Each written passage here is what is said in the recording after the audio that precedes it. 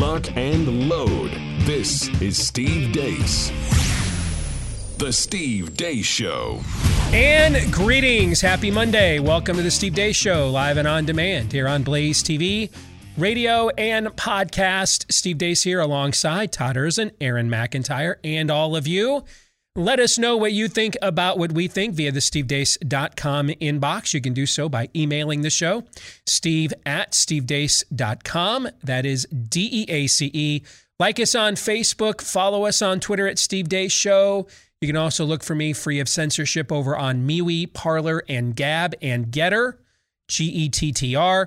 You can also look for clips of the show that are free of censorship and free to watch when you go to rumble.com/Steve Deace Show. Again, rumble.com/Steve Deace Show. Trust everybody had a great weekend. We've got a bit of a spring renaissance happening here in the Midwest, but if you guys looked ahead for the next few days, November's coming, right? It is. Winter is coming, but we're going to enjoy it as best we can with the windows open and enjoying some nice fall weather.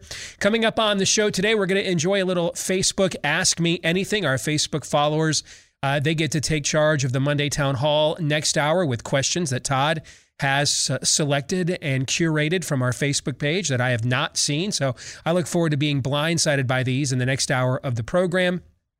Coming up later, actually, no, that's at the bottom of this hour because we're doing things differently this weekend, right? Yes. So Peter Navarro, he is the former senior trade advisor for the Trump administration. He will be joining us in the final segment of the show. So we are looking forward to that discussion. And he's got a new book out. We will discuss that with him. And what was life like inside the White House with one Anthony Fauci? I know Peter has some very pointed thoughts on that. So we'll get to that here in the final segment of the show. But before we get to all of that, of course, we begin as we always do with Aaron's rundown of what happened while we were away. What happened while we were away, brought to you by the Steele dossier. Parts of the now infamous dossier on Trump have proven to be true. I know the history of the dossier, but it hasn't been discredited. In fact, it's been the opposite. It's been corroborated. Much of the dossier has been corroborated. This discredited dossier, which was paid for.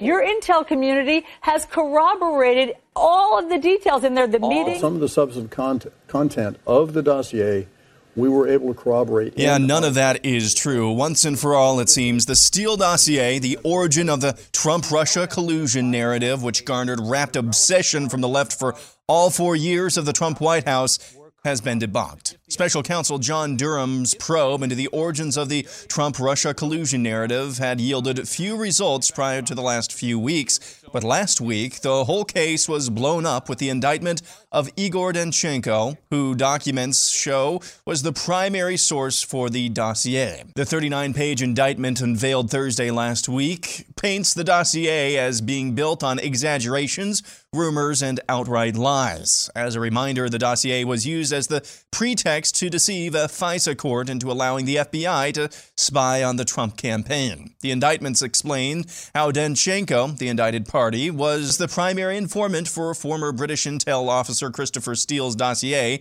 Danchenko, in turn, was fed his fake intelligence directly from someone the indictment names as PR Executive 1, now widely to believed one Charles Dolan, a Democrat operative with close ties to the Clintons.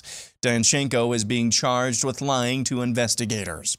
The FBI raided the residences of Project Veritas journalists and its founder, James O'Keefe, over the weekend. It's unclear what crimes they're under investigations for, but it has to do with the diary of President Biden's daughter, Ashley, where she writes about being sexually abused as a child by Joe Biden. Moving on, the House of Representatives passed the $1.1 trillion infrastructure bill late on Friday night with the support of 13 Republicans. 6 Democrats voted against the bill. The Senate had already passed the bill back in August, and it heads to Joe Biden's desk for signing soon. Again, 13 Republicans voted for the bill in a 228 to 206 vote. Had those Republicans not backed the bill, it would have stalled out. Senator Rick Scott had this to say about Republican pukes who supported the bill. We support the National Republican Central Committee. We support all of our incumbents. Meanwhile, in Puerto Rico, Senate Majority Leader Chuck Schumer was spotted there dancing indoors without a mask, despite that area's mask mandate. Also spotted in Puerto Rico recently without a mask is American Federation of Teachers President Randy Weingarten, who has repeatedly called for universal masking of your children in schools. The latest Suffolk USA Today poll of Biden's approval rating finds just 38% of respondents approve of the job he's doing as president, while 59% disapprove. Things aren't much better for Kamala Harris. 28% approve to 51% disapproving. Good news for the country, though. Biden is senile, but not so senile he can't mock Americans' intelligence. If we were all going out and having lunch together, and I said, let's ask whoever's in the next table, no matter what restaurant we're in, have them explain the supply chain to us. Think they'd understand what we're talking about? Energy Secretary Jennifer Granholm, your thoughts? What is the Granholm plan to increase oil production in America? Oh, my God. That is hilarious. Moving on, 8 people are dead after a satanic ritual in Houston, Texas over the weekend. The rapper named Travis Scott continued to sing as he saw multiple people in the crowd fall ill and die. Fresh off of getting our butts kicked in military games by the British, the Pentagon thought now would be a good time to name its latest military ship after a pederast. This weekend, a dude who thinks he's a lady christened the USS Harvey Milk. Milk was a homosexual and a pederast who had a 15-year-old boyfriend. Checking in on Saturday Night Live. The Supreme Court heard arguments this week in Women's Whole Health v. Texas about the controversial Texas law that essentially bans all abortions after just 6 weeks. Here to cheer us up, well, this can't be right, Goober the Clown, who had an abortion when she was 23. Hey, I'm Goober the Clown. So, Goober, you had an abortion when you were 23? Hey, whoa, slow down. I'm a clown. Let's clown around. Hey, smell this flower. You're not going to squirt me, are you? Oh, I would never. Okay. Oh, gotcha. I had an abortion the day before my 23rd birthday. Okay. It seems like you do want to talk about your abortion. Well, actually, I really don't. But people keep bringing it up, so I got to keep talking about freaking abortion. But it's a rough subject, so we're going to do fun clown stuff to make it more palatable. Whee! The National Basketball Association is now recommending all players, coaches, and front office officials who received the vaccine previously to now get a booster shot. Packers quarterback Aaron Rodgers, who recently tested positive for COVID, revealed he was unvaccinated and subsequently missed yesterday's game, laid down ordinance on Friday over his decision not to get the vaccine. You guys know me. I march to the beat of my own drum. I believe strongly in bodily autonomy and the ability to make choices for your body, not to have to acquiesce to some woke culture or crazed, group of individuals who say you have to do something. Health is not a one-size-fits-all for everybody. I'm going to have the best immunity possible now, based on the 2.5 million person study from Israel, that the people who get COVID and recover have the most robust immunity. I've been taking monoclonal antibodies, ivermectin, zinc, vitamin C and D, HCQ, and I feel pretty incredible. Fox Sports personality Terry Bradshaw had this junk to say. It would have been nice if he'd have just come to the Naval Academy and learned how to be honest. Yeah. I understand immunized. What you were doing was taking stuff that would keep you from getting COVID-19. You got COVID-19. Ivermectin is a cattle dewormer. Sorry, folks, that's what it is. We are a divided nation politically. We're a divided nation on the COVID-19, whether or not to take the vaccine. Yeah, let's listen to those last two sentences again. Ivermectin is a cattle dewormer. Sorry, folks, that's what it is. We are a divided nation politically. We're a divided nation on the COVID-19, whether or not to take the vaccine. Big Bird tweets, I got the COVID-19 vaccine today. My wing is feeling a little sore, but it'll give my body an extra protective boost that keeps me and others healthy. Elmo tweets, Elmo was so happy to talk to Dr. Sanjay Gupta at the town hall today. Elmo learned that Elmo's friends can get the COVID-19 vaccine now, and soon Elmo can too. And finally, this from the Babylon Bee. Play School unveils Vaccinate Me Elmo. Elmo loves experimental vaccines, haha. And that's what happened while we were away. Aaron's Montage brought to you by Home Title Lock. If you have not guarded your home with Home Title Lock, you could be inviting home title fraud, one of the fastest growing crimes out there. Cyber thieves around the world know that our home values are sky high right now, which makes us all a target. And the crime is scary simple. A cyber thief simply forges your name on a property sale form and refiles it. Now he's on the deed to your home and you have no idea you're a victim. Then he starts taking out loans against your home and vanishes, leaving you to prove to the police that you didn't commit bank fraud. Home title fraud puts a virtual barrier around your home's title to help you prevent this from happening, so that the instant they detect any tampering, they work to help shut it down. If you've got equity in your home, guard it with your life. Go to HometitleLock.com and register your address to see if you're already a victim. And then while there, enter the code RADIO for 30 free days of protection. That's the code RADIO for 30 free days of protection at HometitleLock.com. Coming up in the overtime today, I want to have a conversation about these experimental vaccines from the experimental aspect. And one of the things we have done in the overtime, pretty much this entire last year or so, is when there is, I think, enough evidence or concern for something that it merits talking about, but it's of such a serious, sensitive nature, and I'm not quite willing yet to go out general public with it and put our integrity and credibility as a show on the line with it. But we want to just kind of flesh it out and discuss it a little bit just amongst friends behind the paywall. We're going to do that today with a new study. If you want to see it for yourself, I have retweeted it. It's in my Twitter feed at Steve Deace Show. It was tweeted out by our colleague, Daniel Horowitz. And if this study is onto something, well, I want to decipher what I think it claims. And then we will discuss that amongst ourselves today on the overtime. If you are a Blaze TV subscriber, good for you. Thank you. Just stick around.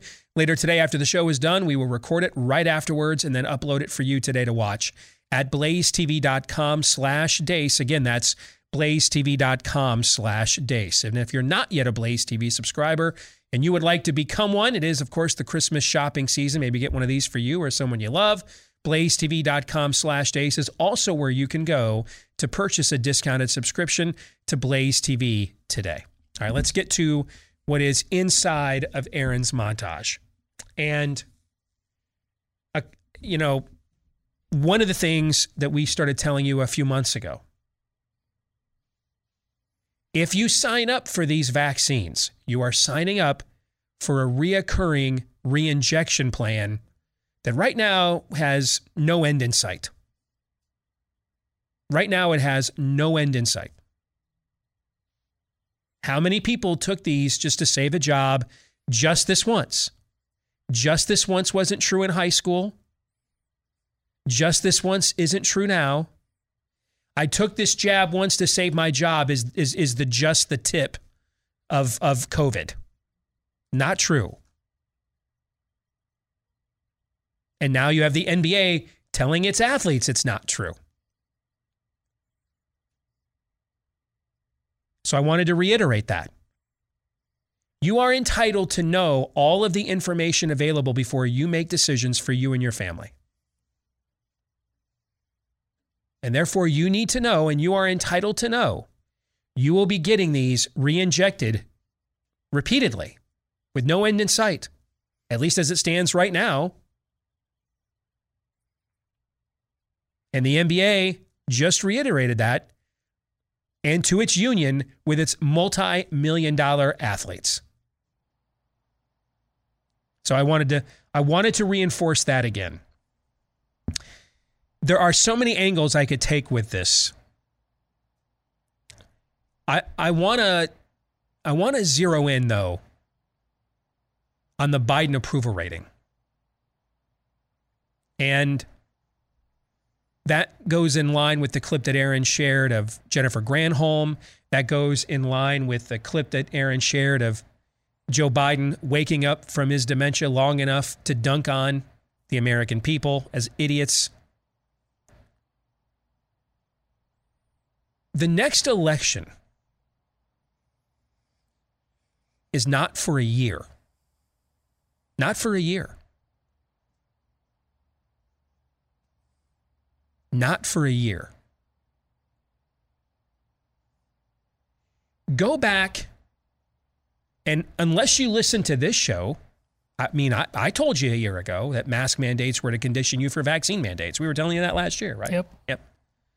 But unless you were watching or listening to this show and maybe a few others, go back 1 year ago and tell yourself, now, and think about where we were a year ago at this time. A year ago at this time, we are now knee deep in, was the election stolen or not, right? We had just come out, we were winding down one of the worst years we could possibly envision ever happening as a people, and still staying solvent as a country, like not disintegrating.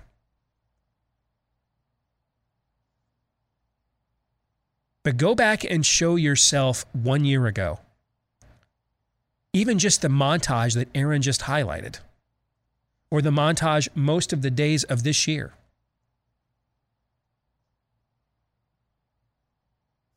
You're just going into the holidays. You're like, it can't be this bad again next year. The hope that these vaccines would get us out of this, right?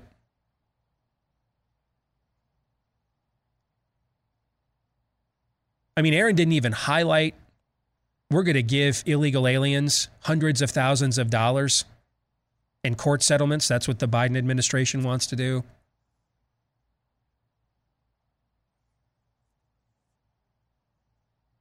I guess what I'm trying to say, folks, is a lot can happen in a year.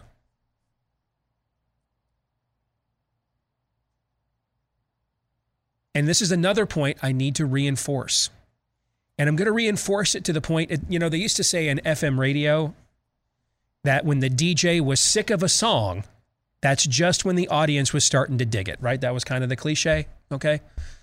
I'm going to say this a lot for the next 12 months, and you're going to get really sick of me saying it. And that's why I'm going to keep saying it, because we're trying to break a paradigm here, our own. We're trying to reroute our own way of thinking, our own thought process. And while I am encouraged by the developments of the last few months, I am. We have a history here on our side that we look for kind of the first opportunity to return to complacency. So let me reinforce this again. They know their approval numbers better than we do. They have access to better data over there than what we read in the public. They know this. And yet, except for a few places, you have the Democratic governor of Kansas, you have Gretchen Whitmer in Michigan. Except for a few places,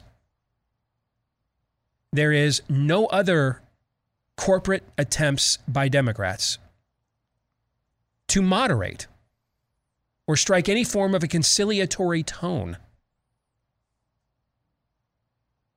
in response to this data. Instead, you get the opposite. Double down, triple down, quadruple down, quintuple down.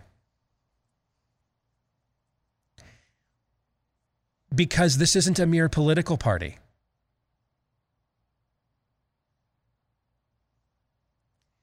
This is the political manifestation of a cult, of a spirit of the age cult. A mere political party wouldn't laugh at you like that, wouldn't mock you like that. A mere political party would look at these numbers and say, we're heading towards an election oblivion here. We have to do something about this. But there will not be anything done about this, because this is how cults behave. Cults take collective pushback as confirmation that they are unique and special.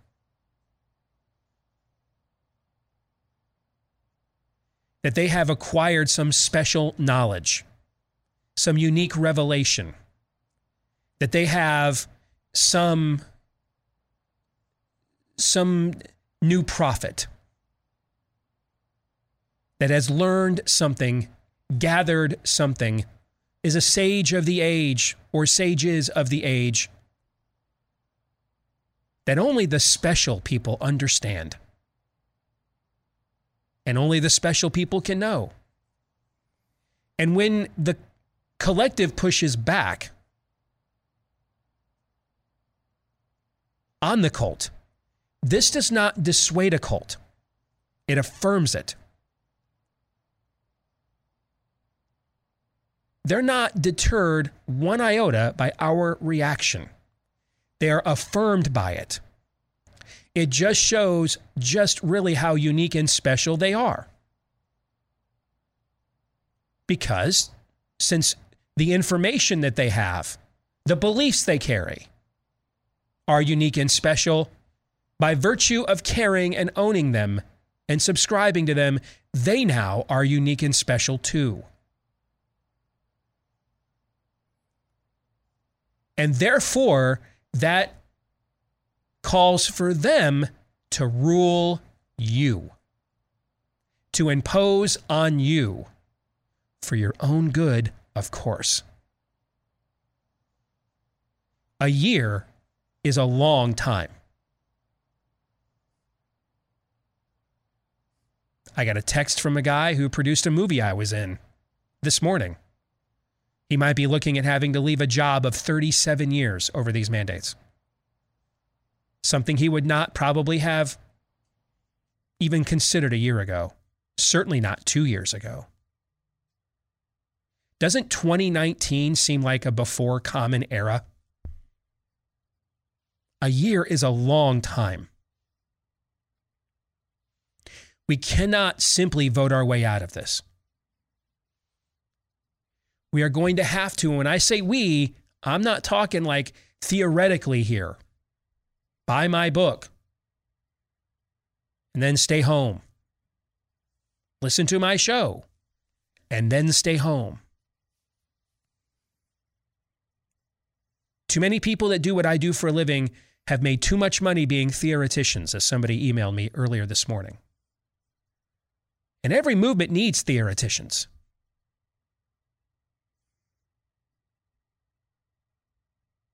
Until the moment that the theory gets real, and it's real life.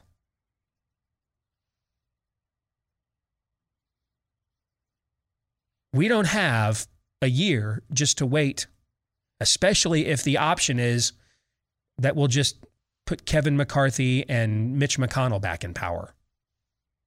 That won't do anything. Those guys will then just tell you the following year in 2023, they can't do anything because Biden's in the White House and we can't shut the government down. So we just got to go along with everything. I feel like I've kind of done this show even pre-COVID before, right? Yeah. It was just called the Tea Party. It was called Obamacare. But haven't we done this show before? Okay. We have to stop and oppose this stuff now. And I think the only way to stop and oppose it is by enough of us showing and enough of our red states and community showing, we don't care what the courts ruled for us this weekend. We don't care if they rule against us. We're not doing this. We're not complying. We dare you to come here and try and impose it. Try to enforce it. We dare you. To me, that's the only way out of here. And given how political of animals people like Brett Kavanaugh and Amy Coney Barrett have proven themselves to be, I actually intellectually respect Neil Gorsuch. I pretty much can tell you where he's going to rule on everything. He's just a hardcore libertarian. So he's going to believe he can craft in a universe where you and I are going to have religious freedom and tranny rights at the exact same time. Okay? The other two are just complete and total political animals. So I don't think it's they rule the right way and then we get to live the right way. Nope. The opposite is true. We're going to have to live the right way, and then they're going to rule the right way because they figured it's too late to turn back now. Things too far gone. Can't put the genie back in the bottle. We have to render these things unenforceable. We have to do it at a state statute level, at an executive level with our governors in our red states, but at our own family, household, community levels.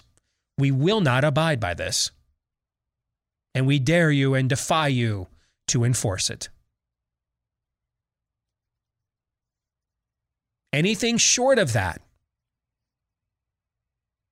And I looked at some of the stuff in this rundown. I hadn't heard Harvey Milk propaganda since, 20 years ago when that Sean Penn movie or whatever it was came out. I mean, that guy was a pederast rapist fiend. There's a lot of other people that they could have named that after if they wanted to make a statement about homosexual equality. I mean, this is just nefarious now, man, just Jimmy kicking you, laughing while doing it. There's plenty of other people that were same-sex attracted that, didn't rape teenage boys that they could have put up there and named a ship after if they wanted to strike a blow for the rainbow jihad, right? I mean, for example, they could have called it the USS Lindsey Graham. But I mean, they didn't have to pick somebody that is known to have raped teenage boys, right? Just, throwing that out there. But that wouldn't make the point they want to make. The point they want to make is they rule you. And they will continue to rule them or to rule you as long as we allow them to rule us. So a year is a long time. Kind of feels like we're up against the cliff of history right now. And I just wanted to reinforce that point. We cannot get complacent. Doesn't mean we can't take holidays and weekends. Don't get consumed by this. Enjoy the holidays. Enjoy the weekends. But then remember on Monday, when the shore leave ends, the war continues on. We cannot get complacent. And I get worried when I see all these headlines about approval ratings and everything else. The dog here, us, cannot return to its own vomit. We cannot return to our previous paradigm of passivity. Watch and listen to shows like this, get really worked up, vote for every Republican I can, and then be shocked to learn 2, 4, 6, 8 years later, nothing has really changed. Man the post. Finish the race. Stay at the wall.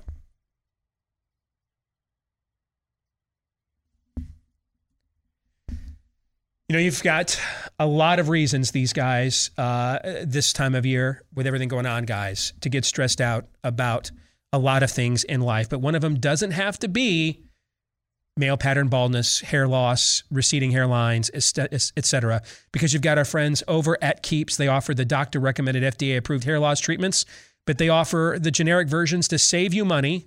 That's why Keeps is the real deal with more 5-star reviews than their competitors. They also offer you all kinds of convenience. It's all done online. Snap a few pics of your hair, answer a few easy questions, and then a licensed doctor reviews your info, gives you the right protocol, and you are good to go. And then it's shipped directly to your door. You just can't do better, and then they make it better by giving you half off your first order right now. A special discount just to get you started on top of the discount you'll get with the generics every time you keep on going. Go to keeps.com/grow, KEEPS, for keeps.com/grow. Take advantage of this and get half off your first order at keeps.com/grow. All right, we've got Ask Me Anything coming up. We do. We have some good ones coming up. We do. It's a pretty heavy lift. It's a heavy lift, really? Are there some snotty ones, though? No. Really? I was kind of hoping for some snotty ones. People are looking for, they're not asking me to split an atom for them, are they? Well, no, people feel like they're on the cliff, the edge of the cliff that you just talked about. It's pretty clear. I think it is pretty clear that we're on an edge of a cliff. And it's why we just can't sit around here and play war games with how many seats will Republicans win next year. We got to get to next year. We got to get there, okay? We'll come back. We'll have our Ask Me Anything here in a moment.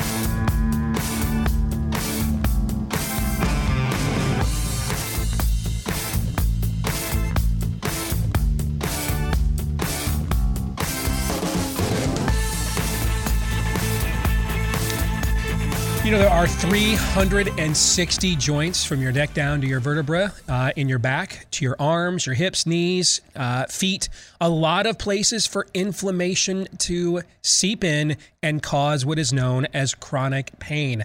If you want to deal with that chronic pain, and sometimes it just happens because we just get older. That's just part of aging. All right. You want to take an all-natural anti-inflammatory. I even checked with Terry Bradshaw on this one, and he says it's okay. So now you know it's good. Right. But you want to take Omega XL, backed by 35 years of clinical research, which is 35 years more of research than Terry Bradshaw has ever done on ivermectin, for example.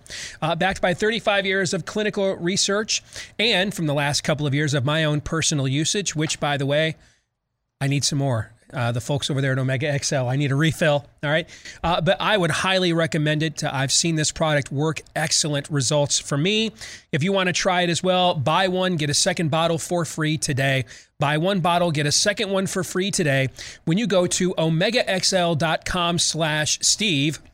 That's omegaxl.com/Steve, or you can just give them a call at 800-844-4888. That's 800-844-4888. All right, let's get to our Monday Town Hall. It is Facebook's turn to ask me anything. Todd, you have selected the questions blindly. I have not looked at any of these. I do not know what's coming. I don't even read the comments when I solicit these, so I have an idea of what the questions that were asked. So I think I should note that. I don't just know which ones he selected. I don't even know what pool of questions you're even selecting from, right? I think maybe once in the whole time we've done this, I asked you specifically to find a question that might address a topic because I thought it needed to be addressed that day. Yeah, that almost never happens. But beyond that, has there ever been any other point where I know anything at all of what is coming?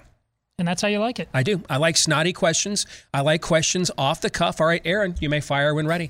Let's start with Mark Stinson, who says, I'm currently living behind enemy lines in upstate New York, where liberty is only a statue. My wife may be losing her job due to the mandates, and there's no way in hell we're getting our elementary-aged kids vaccinated. It's only a matter of time before our new high priestess of the Branch Covidians, Governor Hochul, mandates the kids be vaccinated for public school. We determined to leave New York, but have no idea where to begin when deciding what state to flee to. We're considering states that have taken legislative action against the mandates, states that allow school choice, and states that are strong on Second Amendment rights. What metrics should people in our situation be considering to help narrow down or select a state to move to? Is there a list of states you'd recommend people consider who are seeking liberty? Excellent question. It's one reason I think it's excellent is because it's not as obvious as you think. Like right now, like if you had to pick anybody tomorrow, Florida.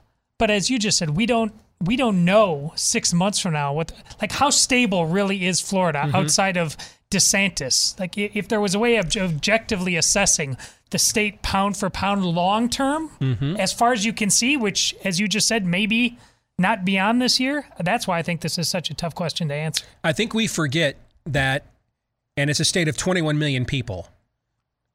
It was only, I think, like 40 or 50,000 votes that separated Ron DeSantis from a guy who was literally doing cocaine off a gay hooker's ass. Exactly. Okay? I mean, that was a very close election that Ron won back in 2018.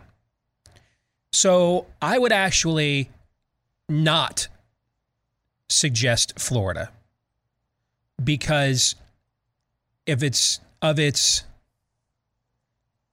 temporary nature. Although, you know what? Now that I think about it, yeah, I mean, 4 years is a long time. We just told the audience a year is a long time, right? You get that guy reelected next year, 4 years is an awful long time. Yeah. I mean, next year that may be different. Yeah, you can get a whole kid. You can get a kid all the way through high school into adulthood in 4 years, right? So I will go ahead and put them on the list, actually. Okay. But here's how I would rank the states. Having been around the country, having done conservative organization all over the country, to me, I think you're looking for a combination of factors. And this is a great question. It's one of those questions I'm surprised I've not been asked or voluntarily answered. That's how good this question is.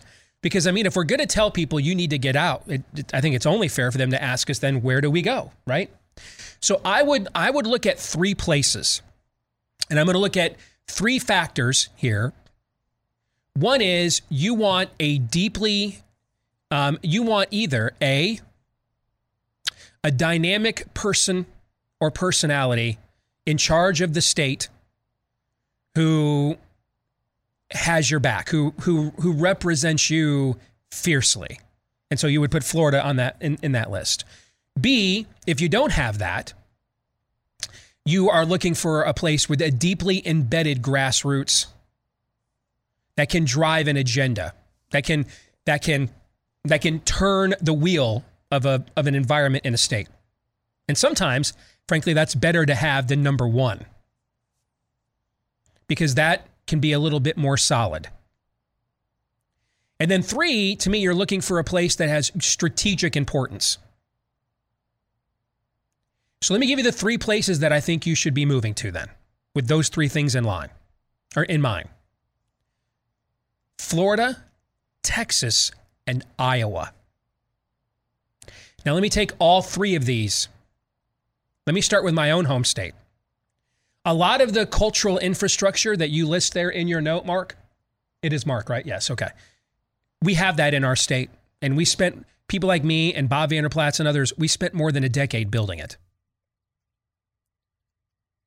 When I took over on WHO radio in Iowa, Democrats had full control of state government, I think for like the first time since something like Reconstruction or the second time. There were only 17 Republicans in the entire 50-seat state Senate.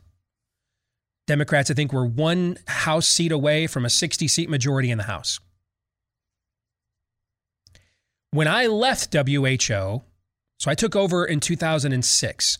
I left in winter of 2011, after the 2010 elections. We had a Republican governor, albeit Republican name only. We now had 60 Republicans in the state House, and we had a tie in the state Senate, and we had just done something that still to this point has never been done before or since in American history, and that is by popular referendum throughout multiple state Supreme Court justices over their unconstitutional opinions. That environment has just grown. And now we are a state that, for many years, decades actually, sent Grassley and Harkin to the Senate. We're now a state that electorally is redder than Texas. And it's certainly redder on a cultural policy level than Texas is. And we are one of the states, I said last week, we're always going to do our best to call balls and strikes here. We said last week that Roe and the Youngkin campaign were right to keep Trump out of that state, right? Trump actually helped us in this state because we're such a state with such a large rural population. I mean, Trump, we were on the brink of this, but we didn't have like a galvanizing moment that could like take us from purple. Remember, I think from 1984 until 2004, Republicans did not win this state in a presidential election. So we lacked kind of a central figure or issue. That's why we won so well on the judges, but that was a one-time thing. What was something that would tip the scales from a demographic standpoint? Trump did that. Trump came in here and won 30-plus counties that had previously been won by Obama once or twice, and he flipped them red. The Democratic Party in this state, that's why when you go to inner city Des Moines or inner city Iowa City, they're especially crazy in these places because they have been routed virtually everywhere else in the state of Iowa. And I don't see that changing anytime soon. One way that we could help to maintain that is for more families like yours to come here and move here and plant roots. Pardon the pun with the Iowa farm rural state roots. You know what I'm saying? And in terms of strategic importance, it is still the first in the nation caucus state. I mean, I used one radio show on one 50,000-watt station in Des Moines on multiple occasions to rattle the cages of the entire national political discussion. I destroyed Mitt Romney's presidential candidacy despite backing from Hannity, National Review, pretty much everybody. I annihilated it almost single-handedly. I couldn't have done that like anywhere else in America. I couldn't have done that. but I could do it in Iowa because I could crush him with the activists here. I could do it on the opposite direction for a Ted Cruz. Now, I wasn't on WHO anymore, but all the relationships I put together over the years, it was the Family Leadership Summit in 2014, I think it was, that Ted and other candidates asked me to do this too. I didn't just do this for him. I did it for everybody that asked me because I was not committed to anybody. But I put together a star-studded alignment of activists for Ted Cruz that met in a secret location on the Iowa State campus because that's where Vanderplatz holds that event every year. Off the record, any question could be asked, unrecorded, totally no holds barred. We ended up landing almost every single one of those activists when we actually win the Cruz campaign, and I joined it. Including, I got that day to come Brian English, one of my best friends who was basically in exile, retired from partisan politics, burnt out on it. I said, no, I think this guy might be different. Just come in here for yourself. I might be wrong, and I want you to tell me if I'm wrong. If you smell a rat, tell me. I'm going to jump ship right now before I even contemplate getting on. And after being in that room for more than an hour, Brian pulled me aside outdoors after everybody left and said, I don't know, I kind of think this guy might be for real. He's the one, they hired him on my recommendation. He's the one that built the most successful grassroots campaign in the history of this state. So the ability you have to have national consequence in Iowa, I'm living proof it's immeasurable. And we have the demographics you want. Now, on the other two states, they're also vitally strategic important. They don't have winter. So throw that in, all right? But you look at, if as long as Texas and Florida are red and really red,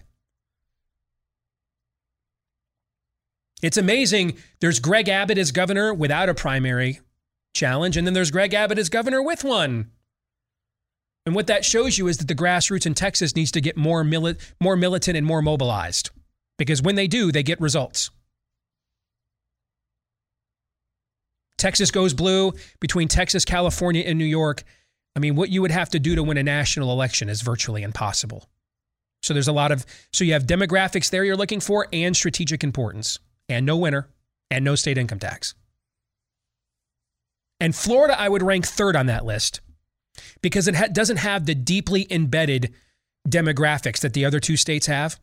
And it's largely just become more of a Ron DeSantis-led phenomenon, or he's waking up. And he might be the person that he might be a Reagan-esque figure, where the state for the next 10 to 20 years after he vacates the stage, the base that he rose still is dominant in that state's politics, similar to what happened with the Reagan coalition for 10 to 20 years after he left the national stage.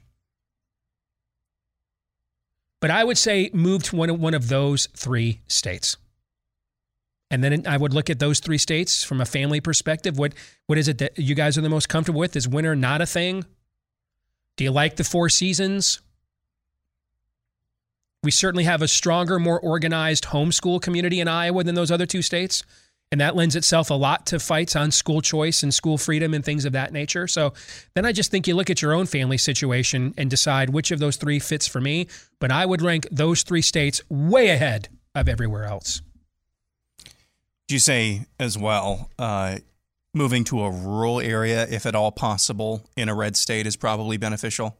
Yeah. I know that's not a possibility for everybody. Not a possibility for everybody, or an exurb like where you live. Yeah. Okay. Like I can't do rural, man.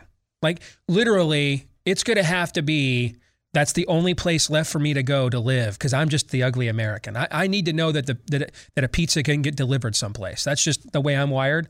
So I can't do rural. Okay. But if you want to do an exurb because a lot of the suburbs all over America are in terrible shape, and even in red states. All right. So you want to do an exurb like where the Urzens live. All right. So a new emerging place that will be a suburb in 10 or 15 years, if we last that long. Get in there to those kinds of places now as the urban sprawl reaches those places. Plant your flag, and make sure that they don't poison the water table. All right. Because the water table is poisoned, frankly, in a lot of suburbs around the country. Moving on. We'll go to Tammy Nussbaum Odell. I was deeply moved by watching the roundtable of the vaccine injured hosted by Senator Ron Johnson this past week. Those stories are being squelched, and some of these people were even part of the trial. What is it going to take for any of the media outlets to cover this? So I asked Todd, I didn't have time. I asked Todd on my behalf to watch that entire, 2-3 hour hearing? Yeah. All right, and get me the information that I needed to put together a column for it for the Blaze this weekend so that we could highlight that and try to get it on the biggest platform that we had access to. I mean, the blaze.com main site does insane amounts of traffic, okay? But, I mean, ask yourself, this is a high-profile Republican senator providing this platform. Ask yourself why everybody else in conservative media didn't do this. And a lot of you are now, a lot of you want kill lists. You want me naming names and vigilante justice, and I don't blame you for that at all. Here's what you can do.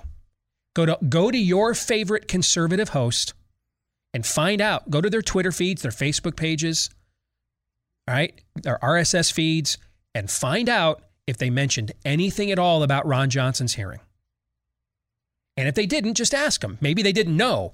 In my peers' defense, it's not like we don't have 7,000 fronts of battle at the moment. Fair? Mm-hmm. They might just not know. Okay? But you should find that out. Ask them, hey, why didn't you cover this? And a lot of credit to Ron Johnson for doing that. Using his letterhead to give a platform to people that the spirit of the age victims wants to pretend do not exist. So that's what you guys can do. Go to your favorite conservative star, conservative media outlet, source, personality, look at their social media feeds. If they never said anything about it anywhere, go and ask them about it. And maybe they just didn't know. And then maybe if you didn't want to know, but wouldn't you want to know that too? More Ask Me Anything here in a moment.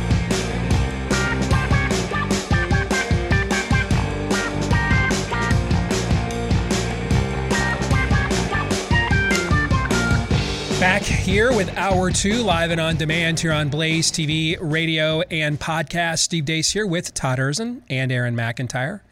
Former Trump senior trade advisor Peter Navarro will be joining us here at the bottom of the hour to discuss his new book. We'll get to part 2 of our Ask Me Anything from our Facebook followers here in just a moment. But first, don't forget, steve@stevedeace.com is how you can email the show. That's DEACE.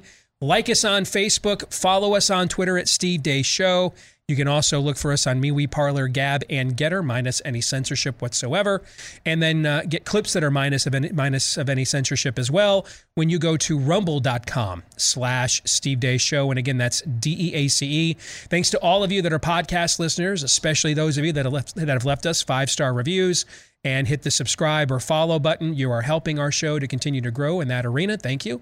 And we would be honored if you have yet to do so and you're a podcast listener, if you would consider doing that for us as well. Thank you in advance for that.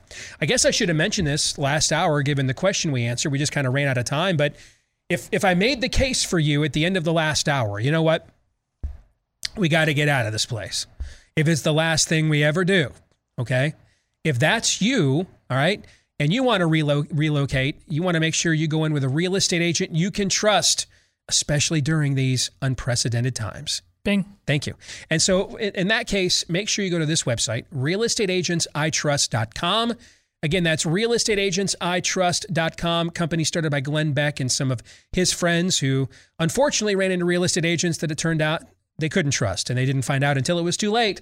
They did not want that same thing to happen to you. So they started networking with good agents right out of this audience, and then it just kind of ballooned and mushroomed from there. And so just about anywhere you want to escape from or to, especially those 3 states, Iowa, Florida, and Texas that I mentioned last hour, go to realestateagentsitrust.com. Again, that's realestateagentsitrust.com. All right, let's get back to more Facebook Ask Me Anything here on our Monday Town Hall. We'll go next to David Geiger. Steve, how can we get you to be a guest on the Bill Maher Show? That would be awesome, and I rarely use that word. You know, that I've had several of you have asked me this about I think it was back in like 2014, 2015. So 6 or 7 years ago, his producer, she called me twice to invite me to be a panelist on the show. And at the time, we were syndicated by Salem Radio Network. And so part of my deal was if it was something of that magnitude, then they had to sign off on it. And they did not want to sign off on me going on real time with, that is what it's called, right? Real time? Yep. Okay. Because when I was a kid, it was politically incorrect. That was the show on Comedy Central, right? And you know what? I just had remembered this a few weeks ago. So let me say it here. I used to actually love, as a young conservative, watching that show on Comedy Central.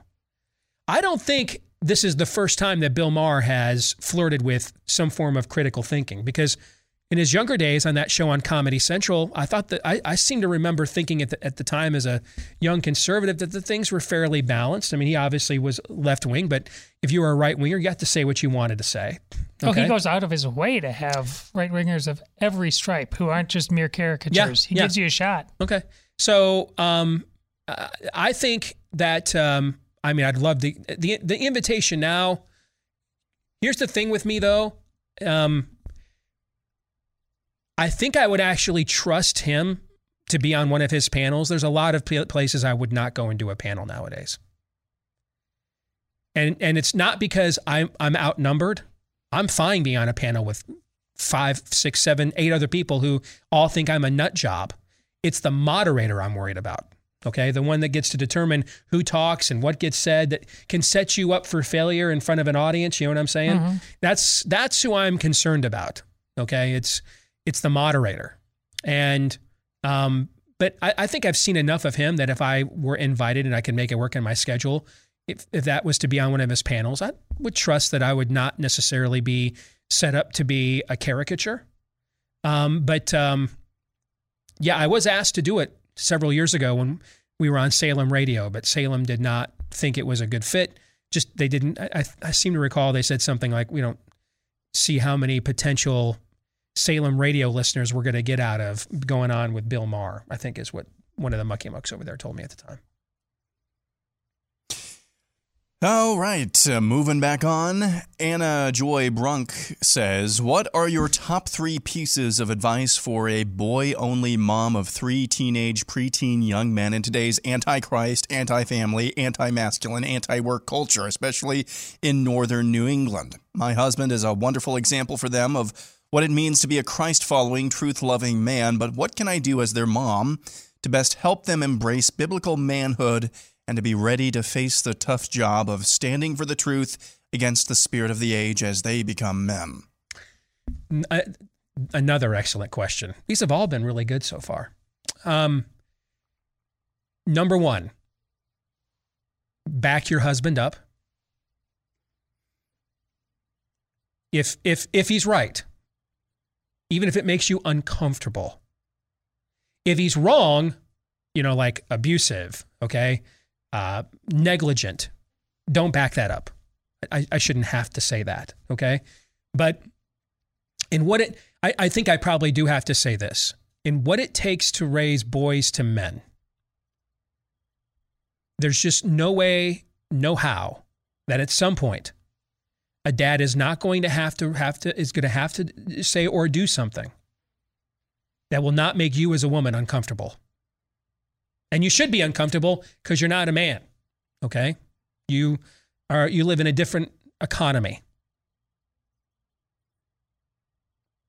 So there may be a time and a place where for whatever reason, you view something as abnormally harsh needs to be said or done. Now, is harsh the same as abusive? No. Is harsh the same as negligent or malfeasant? No. But could it be harsh from your perspective as a woman? Yeah. Yep. There's 2 possibilities. Your husband has temporarily lost his damn mind, or this is a circumstance where a lesson must be learned. I think your job as the mom here is to find out which it is. And if it's the latter, even if it makes you very uncomfortable, back him up. Because as much as boys need and want the approval of their father, it's often not until they're older as men that they realize how much they needed it, especially if they didn't get it. At this age, they really want mama's approval. That's why, man, you've heard me say before, when I was growing up and my mama said, I'm really disappointed in you, I'd just as soon she had Dave come home from lunch and whip me now. That was worse, okay? That was worse. So think about their future wife and their future children. What kind of decisions and decision-making process would you want one of your sons in the future to practice with them under his care? Affirm those kinds of decisions and that kind of decision-making process. Don't affirm what doesn't line up with that. While at the same time, though, making room for the fact we're not girls. We're cruder. We're meaner. And sometimes it's not because we're sinful. Sometimes it's because we need to be with what we need to do and what we need to handle later on.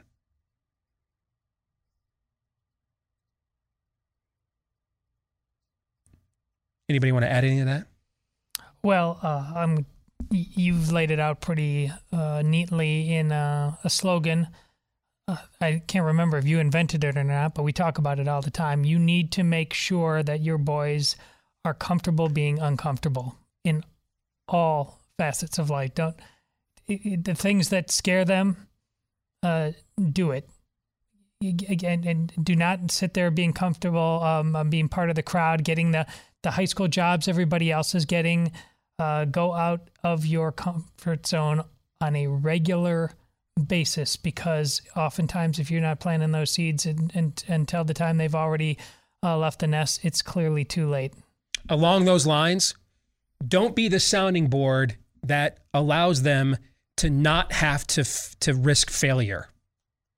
Be the sounding board that they come to if they then fail.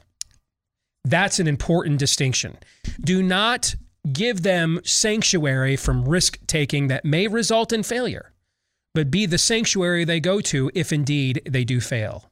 Just to reiterate, along those lines, to reiterate one thing you said, that boys around this age really want mama's approval. I think that's pretty true. Guess what then? What then that means? That means that you have a lot of power to push them because they want that approval. Mm-hmm. So you have the power to be able to push them in good directions and in the risk-taking directions, as Steve just alluded to. And don't be afraid sometimes to say, you know what, man, as women, we expect more out of men than that. Yep. Amy has said that to Noah a time or two, and it's far more effective, I've noticed, than anything I can try to do. All right? He gets this look on it, cut me deep, Shrek. You cut me deep. All right? So along the lines of what Aaron was just saying. By the way, I forgot to mention this during the last break. I told you that through the first 6 samplings, the pumpkin puff bar, seasonally released by Built Bar, stood up to the taste test. But you just never know. I mean, you're always just one sampling away from being disappointed, right? You learn that with politicians. You vote for one for so many years and you think they're great, but you're always just one decision away from being crushed, right? So during the break, I decided yet again to take one I decided to man up, take one for the team, and give the pumpkin Built Bar puffs a 7th try, and I can now report that they are just as good as they were the first 6 times. Now, 24, 48 hours from now, we'll see what attempt 8 or 9 looks like. But attempt number 7, flying colors. They've got a brand new raspberry flavor out for the holidays as well. So many great flavors. Coconut brownie chunk, one of their greatest, is coming back. You want to get Built Bar, the greatest protein bar of all time, right now. Loaded with flavor, loaded with protein, not loaded with calories, sugar, and carbs. Go to built.com, B-U-I-L-T, built.com, and use my last name, Dace, as your promo code to get 15% off with the promo code Dace at built.com. Next up, we'll go to Jane Kathleen Fowler. Hi, Steve. I know your show is aimed primarily at your American audience, but my husband and I are big fans here in England. At present, we have refused the COVID vaccine. Our son and his wife and children live in Florida, and they too are unvaccinated. The way it looks now, it seems we'll never be able to see our precious grandchildren again unless we relent and get jabbed. Can you see a time when all these mandates and COVID passports will be lifted? We're trusting the Lord and trying to keep positive, but each day it seems to be getting harder and darker. Yes, I can see a time when they would be lifted, but I think it will take one of two things. One, an extraordinary amount of pushback, and there is some already mounting. Did you see that Procter & Gamble video that their employees put together? Yes. But I think it's going to an extraordinary amount of pushback from more in the medical establishment, in the professional medical field, in early treatments, in no longer running cover or a distortion racket for the spirit of the age on things like ivermectin, for example.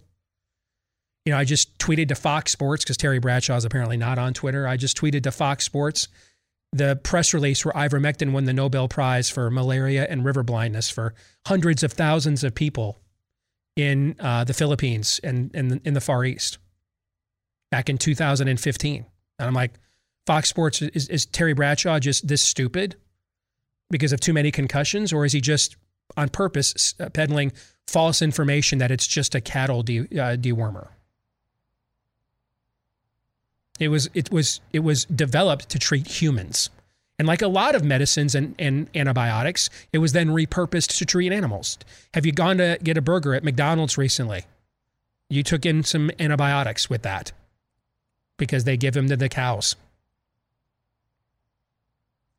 So I think that we need an extraordinary Luther-like level of 95 Theses nailed to a door showdown over true medical information, which the spirit of the age does not want. It does not want that debate.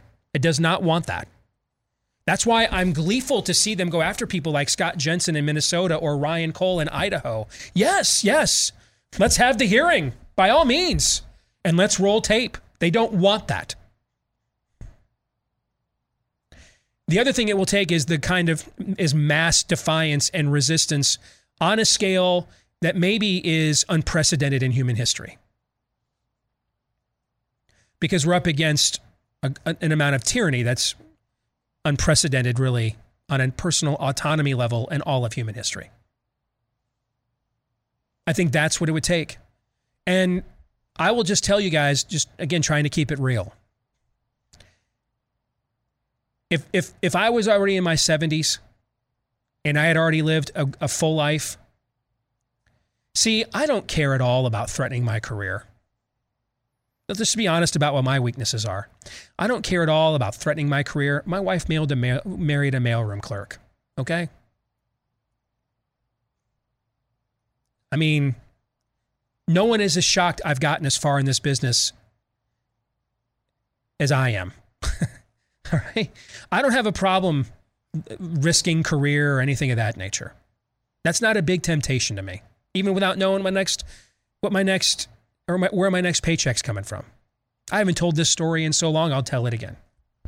Early on in my faith, I went and did one of my very first public speaking engagements at a church. It was just outside of town here in Des Moines, in Bondurant, Iowa. And I told them I'd be happy to come and speak to the men's group for nothing. I get done.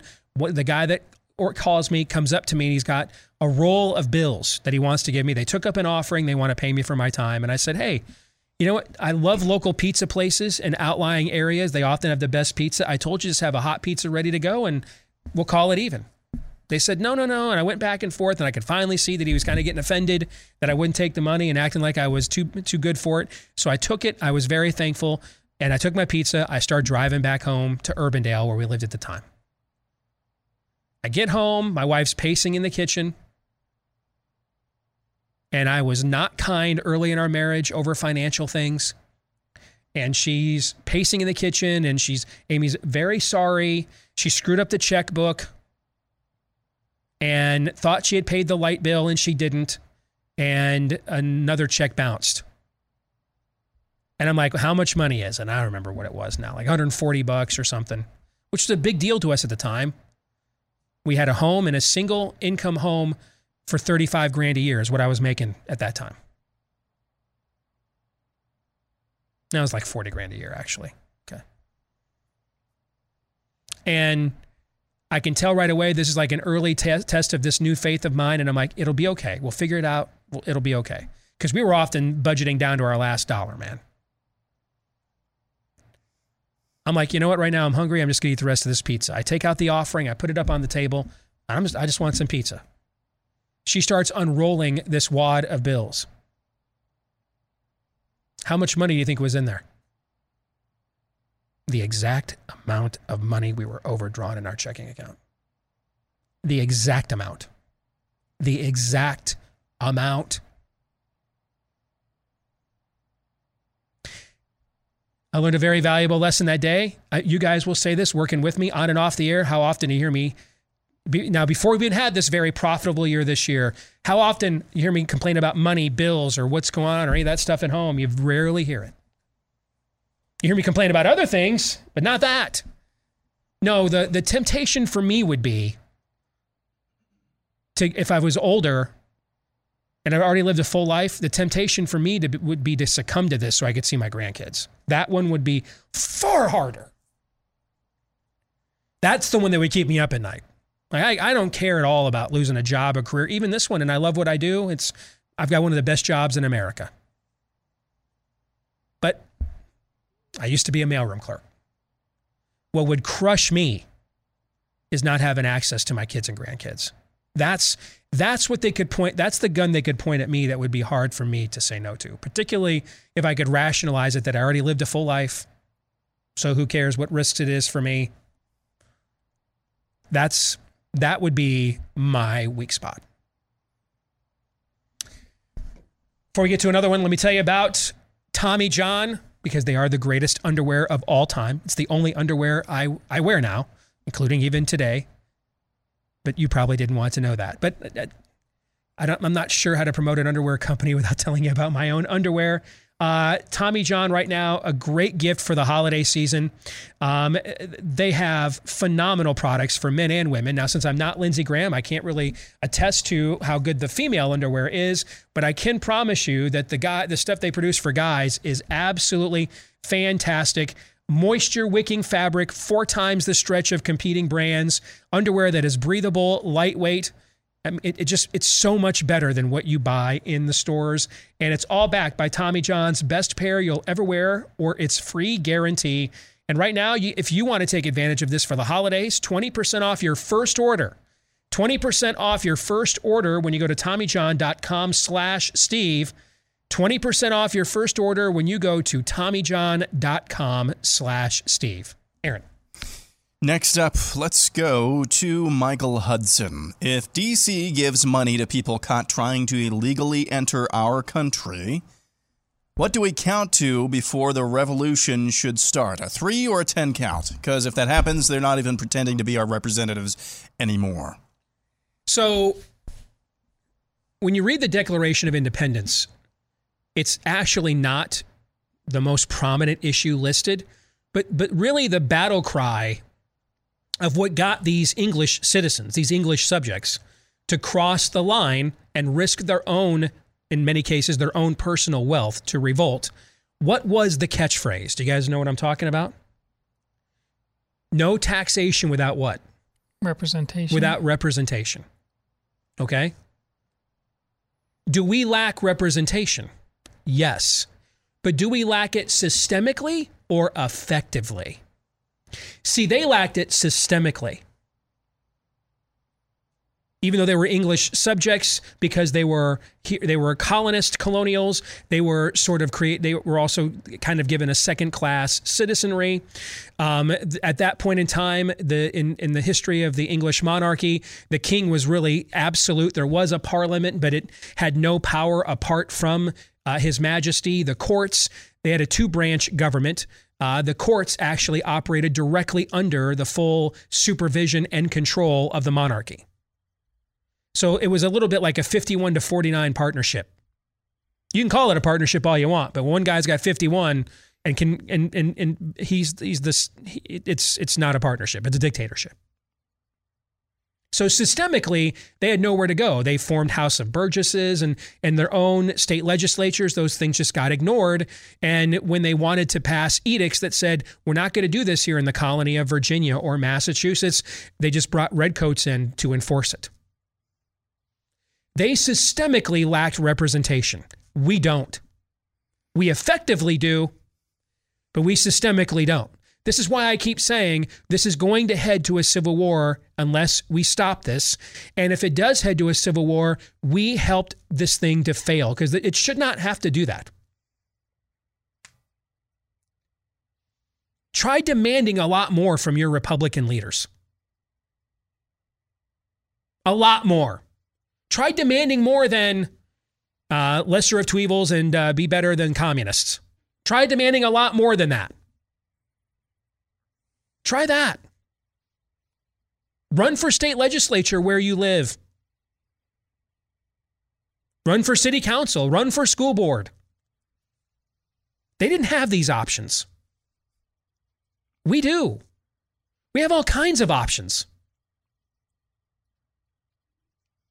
And I know it's not a popular message to keep putting the onus back on us, but guys, it is on us.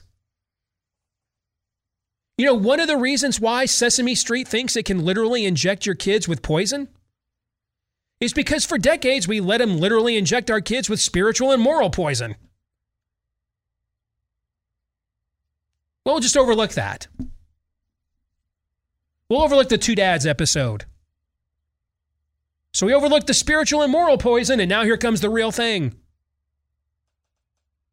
We're not victims.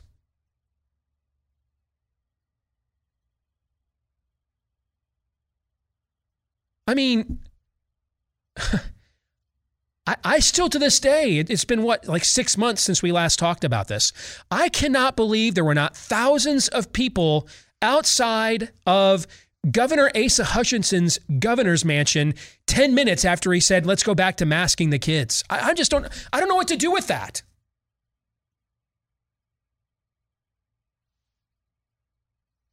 I mean, there's a lot of ways and methods we can say no to this before it has to get to a zero-sum game. And if we don't, it will get to a zero-sum game because we're up against a cult that wants a zero-sum game. It's a doomsday cult.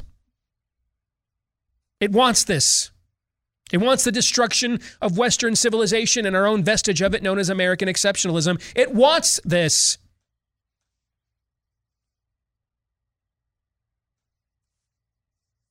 We need a tar and feathering mindset while using the systemic advantages that we have that our founders gave us on how to get representation that they did not have.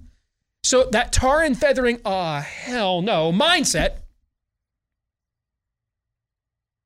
while using the peaceable means we have to say, hell no.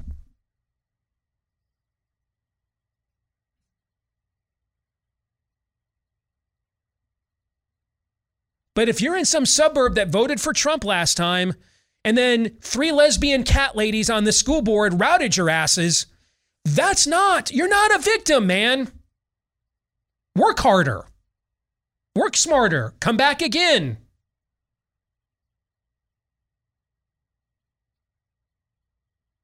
They didn't take that stuff over overnight. It's going to take a little bit longer. a little bit more perseverance, a little more resolve. We don't have to be the zealots they are, but we got to be a little bit more zealous in defeating them. A little bit more. And we can. We just got to give up on the whole passive-aggressive thing. There's too many options available for us to punch back. Take advantage of them.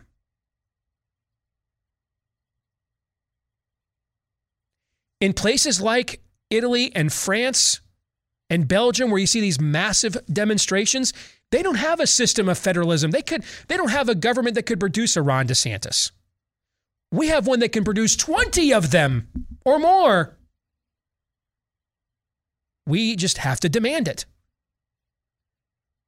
What did I see today? 17 weekends in a row of mass protests in France. Is that what I saw? Yep. 17, that's an entire NFL football season. Imagine if we had that level of resolve, but with the systemic advantages we have that they don't. We don't have to just sit here and wait for stuff to organically happen. Make it happen. Make it so. We're not victims. If we're victims of anything, it's our own complacency and passive aggressiveness for decades.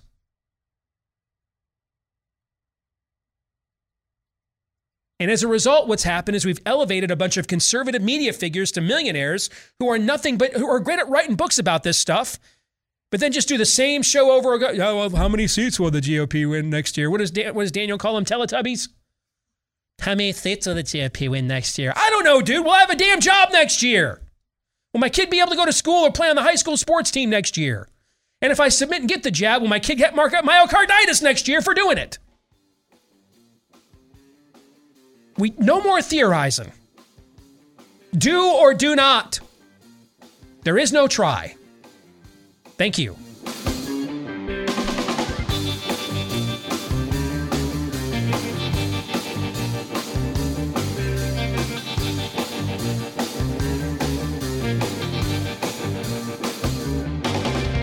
He was a senior advisor, assistant to President Trump, the director of the Office of Trade and Manufacturing Policy, and he's got a new book out, In Trump Time, My Journal of America's Plague Year, written by Dr. Peter Navarro, and he joins us here today on Blaze TV, radio, and podcast. Peter, my name is Steve Deace. It's an honor to have you with us, sir. How are you? Steve, and in honor of that book sitting on yours, The Faucian Bargain, here's where it all started here. This is the Wuhan Institute Virology. It's a P4 bioweapons lab. And in the In Trump Time book, I first meet the Fauchter on January 28, 2020.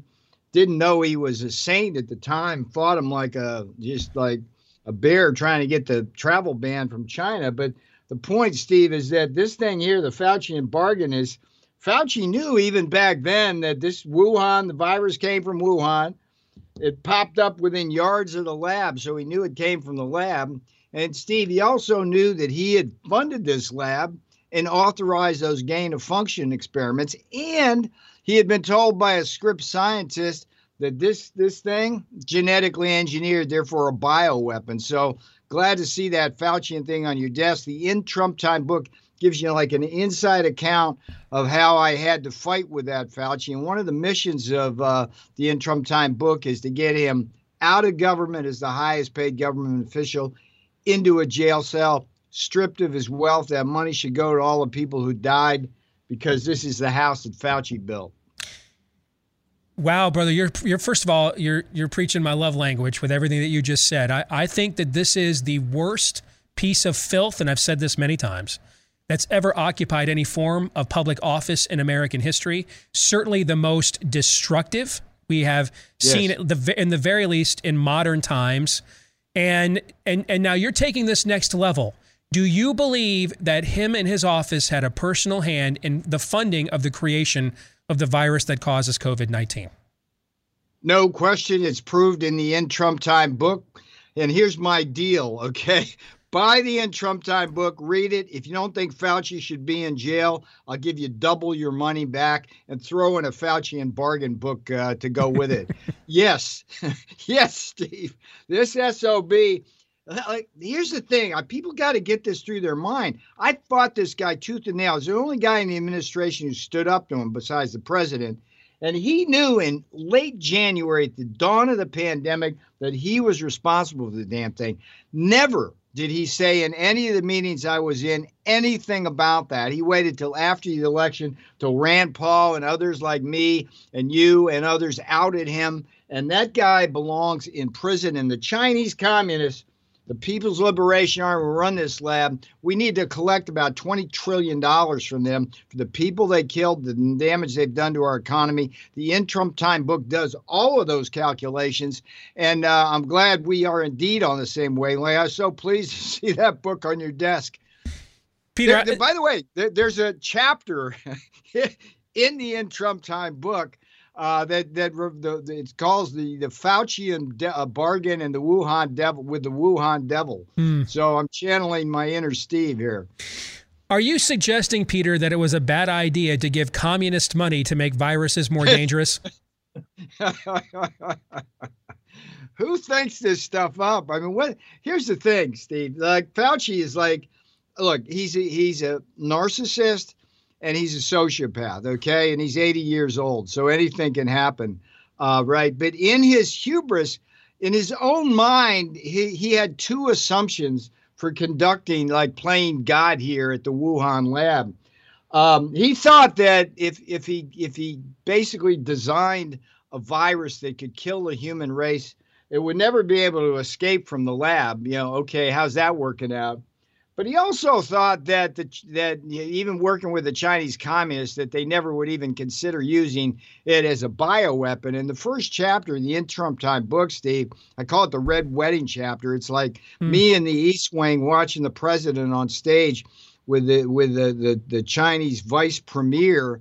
And I'm watching the cable traffic. I know there's a pandemic coming. I predicted years before that China would kill us with a virus after SARS-1.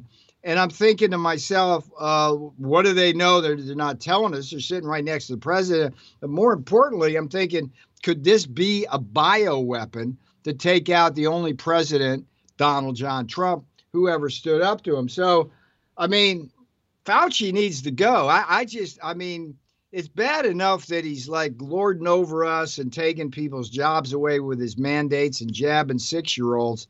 It's like, what he did, as we said at the beginning, that man belongs in jail, stripped of his wealth with class action lawsuits by all the people, by the relatives suing him for all the people he killed. It's time to get him out of there. If you look at the events, you've alluded to them a little bit, Peter, that led up to the recognition of this virus. We had, in the year prior, you had China engulfed in its first substantive trade war with the United States, which you've already alluded to. You also, though, had its greatest amount of civilian uprising in the Hong Kong financial sector that it had seen since Tiananmen Square. This was its first real check on its hegemony over its own people. These things are going on. So they have a trade war globally with the U.S. They are facing insurgency domestically. And then it just so happens that on the heels of these two events, lo and behold, here comes a virus. If we didn't have Wuhan for luck, Peter, we'd have no luck at all. Here comes a virus that shuts all of that down, shuts the entire world down. And it just so happens that we control about 80% of the antibiotics and PPE that you could use to treat such an outbreak at the exact same time. Now, I could believe that, Peter, or I could believe that a bat that nests 900 kilometers from Wuhan, China, just ended up in the ass of a pig one day at a wet market and then shut the world down. Which of those things do you think is the more likely to have occurred? You're very highly educated, Harvard and everything else. Which of those two things do you think is more likely, Peter? By the way, just so we know, this might have been me telling the president to fire Fauci twice because Fauci not only did he propagate the virus here with his gain of function experiments, but to your point, the pig in the wet market, Fauci, there's this guy in the In Trump Time book, Peter Daszak. I describe him as the dumbest guy who ever tried to play God. But Fauci used Daszak as the guy to run the cover-up, to run this letter-writing campaign to convince people that somehow this thing wasn't from the Fauci wing of the lab, but rather from some bat cave 1,000 miles away. And by the way, SARS-1, I don't know if you know this, but SARS-1 out of China, it took them about a nanosecond to find what's called the direct progenitor. Man, that one came from nature. It came from like raccoon dogs and civet cats. They taste delicious in the wet market. But this one here, they've looked for like at tens of thousands of possible sources. There isn't no way on God's good earth that virus came from anywhere else than this Wuhan lab. There is so much evidence. And the fact that Fauci, I'm telling you, Steve, here's the point. If he had told us what he knew when he knew it, we could have saved millions of lives, because the first thing I would have done was go right to the Chinese and demand in no uncertain terms, you give us the friggin' genome of the original virus so we can figure out just what you're attacking us with. And if we had gotten that right away, it would have changed everything. Plus, like Fauci's telling us, like, in January, it's low risk. The virus is low risk. He's telling us in February, no, don't worry, be happy. I'm fighting him in the Situation Room in the In Trump Time book. It's like travel bans don't work. I mean, this guy, I don't know, man. He's a Faucian bargain. He's got to go. Look back on these events, and to me, I view COVID, to me, there were two Trump presidencies. You tell me if you think this is fair. There was the Trump presidency prior to March 16th of 2020, and then there was the Trump presidency after. And what happened with COVID set the stage for all the controversies now about ballot harvesting and mail-in ballots and stolen elections. We actually had defeated them on a lot of motor voter stuff around the country prior to COVID. Things were actually trending in the direction of voter ID laws and things of that nature. A lot of everything we're dealing with right now, the root of it is COVID. Did the president make a mistake in not taking your advice and firing Fauci? Well, I don't blame the president for not taking my advice. I mean, let's think about it, Steve. I'm like the trade guy, right? I go in the office. Remember, it's like fire Fauci, right? And like, okay, here's what I had against me. This is, again, what's in the In Trump Time book. First of all, I had the big four in the healthcare agencies: Azar at Health and Human Services, Collins at NIH, Redfield, the Orville Redenbacher doppelganger at the CDC, and Hahn at the FDA. They're going, yeah, Fauci walks on water. He's great. Never mind that he killed 17,000 people during the AIDS epidemic. But more importantly, that punk Mulvaney, who was the acting chief of staff, he was scared to death to fire Fauci. In the press office, the strategic communications in the press office, such as it was, they didn't want to take the blowback. It was like, no, we can't fire Fauci. Oh, there'd be such an uproar. And my attitude, Steve, is like Churchill and Hitler. It's like Churchill's like Stranglehead Nazi in his crib. And, I didn't win that one, obviously. Fauci's still there. The only thing I can take comfort in is the fact that when he was killing the president in the public opinion polls, and he was like, Fauci was up at like 70% approval. He's down in the toilet now with Biden, and this is Custer's last stand for him. His buddy Francis Collins at the NIH had to resign in disgrace. Fauci's hanging on by a thread. My hope is that this book will be the Fauci firer, and we get rid of him. And there's a couple other books that are going to get him on his right and left flank. And you certainly have him in your sights with the Faucian bargain. Name of the book, In Trump Time, My Journal of America's Plague Year. Dr. Peter Navarro, former senior advisor and assistant to President Trump, oversaw trade policy in the Trump White House. Peter, really appreciate the time. I've followed a lot of your work, blowing the whistle on this fiend. Please keep it up, brother, and God bless, okay? Too much fun, Steve. Take care of yourself, and God bless you. All right, take care. And this country. Amen. All right, we'll get you guys' thoughts on that here in a second. But if you're wondering, is there anywhere I can go to get away from the likes of Anthony Fauci? Well, there's a reason why a lot of American retirees and veterans are going to a place called Panama, because right now you can live there in luxury for about $24,000 a year. You can pay 0% income tax. Healthcare as little as $2,600 a year. If you're making six figures, you've got even low six figures. You can afford a beachfront condo there on pristine white sand. It's the world's #1 wealth protection haven. And if you are rethinking your plans after the last year and a half that we have had, you want to take a look at this. It's 100% free. Just go to buypanamanow.com. Get the American's Guide to Living and Retiring in Panama right now. It's 100% free when you go to buypanamanow.com/Steve. All right. Thoughts on the conversation we just had with Dr. Peter Navarro. And when I say, I should mention this, I know this guy talks like one of us, the regular guys you just saw, okay? But here's this guy's bio, all right? Tufts University, that's an elite private school, published more than a dozen books on economic and foreign policy.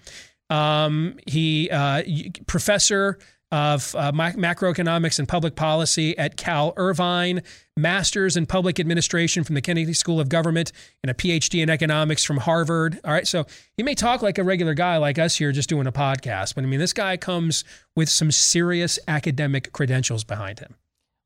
Well, forget the fact we're talking about COVID or Fauci or anything. What you need to know about a guy like Navarro is you need to, if you're a president, you need to staff your entire White House with people like him. It didn't matter if he thought he was in the minority. He spoke his mind. He was not concerned with the groupthink. And that is as big a problem with this, clearly with the Biden presidency, but also with the Trump presidency and others before him. The groupthink is so intoxicating. And people like Navarro, we had another one in Dr. Scott Gottlieb? No, out of Stanford. We've had on the show Atlas, yeah. Of course. These guys. Oh gosh, did I say Gottlieb? I meant to say Atlas. Yes. Holy cow! These guys are. That was bad. These guys are truth seekers, come what may, and we just need so much more of that brand of human being. Yeah, instead, the brand of human being that we get is the Terry Bradshaws of the world who say in the same breath, in the same literal breath, I told you guys during one of the breaks, the satanic ritual that caused 8 deaths notwithstanding, probably the worst thing in the montage this week was Terry Bradshaw saying in the same breath, ivermectin is horse dewormer. Next sentence, we are so divided as a country. We are so divided about this vaccine. That's the brand of truth-seeking that we get. Yeah. Because it's what a lot of people actually want. They just want the narrative. They don't want to think. They have outsourced their thinking to basically they don't want to think. Yeah, yes. They have outsourced their thinking to foreign powers because what have we said about progressivism? It is a rival, not only religion, but it is a foreign country as well. So that's the brand of truth-seeking that we want. Yeah, and to your point, I just want to say it out loud. Forget for a second there's even a human version of ivermectin that won the Nobel Prize. If we were lucky enough to find out that this thing could be cured by horse dewormer, we'd take that too, wouldn't we? Yeah. We used molds in plants to invent and create antibiotics to begin with. Yes. To begin with. That's where penicillin began, a mold. The stuff that you view in your home, and when it shows up in your home or in your fridge, don't eat that. Don't want that in your home. Something's unclean. That's where we got antibiotics to start with. How many times do you think Terry Bradshaw used smelling salts? Not enough, apparently, is the answer. Not enough. Because the verdict's still out on that. Who knows what it actually does. But boy, what you just said, it's just, they don't want to think. Let me peddle disinformation and deception and then talk about how divided we are because of disinformation and deception. Yes. What's happening here is a guy, in the past we've actually talked about Rogers and his left-wing politics. That's what I find ironic about this, okay? I saw a tweet that my former boss, Ted Cruz, gave to Bradley Beal at the NBA, who said, hey, I'm not down with you. Don't defend me. And Ted's like, I don't give a rip if you're full woke politics. I'm going to defend your constitutional rights no matter what you believe. You're here. Go. We go where the truth is. Yes. We defend the truth where it is, regardless of the source. The problem is a lot of people in this country, and too many of them, particularly ones with microphones and in office, they don't want that. John 3:17.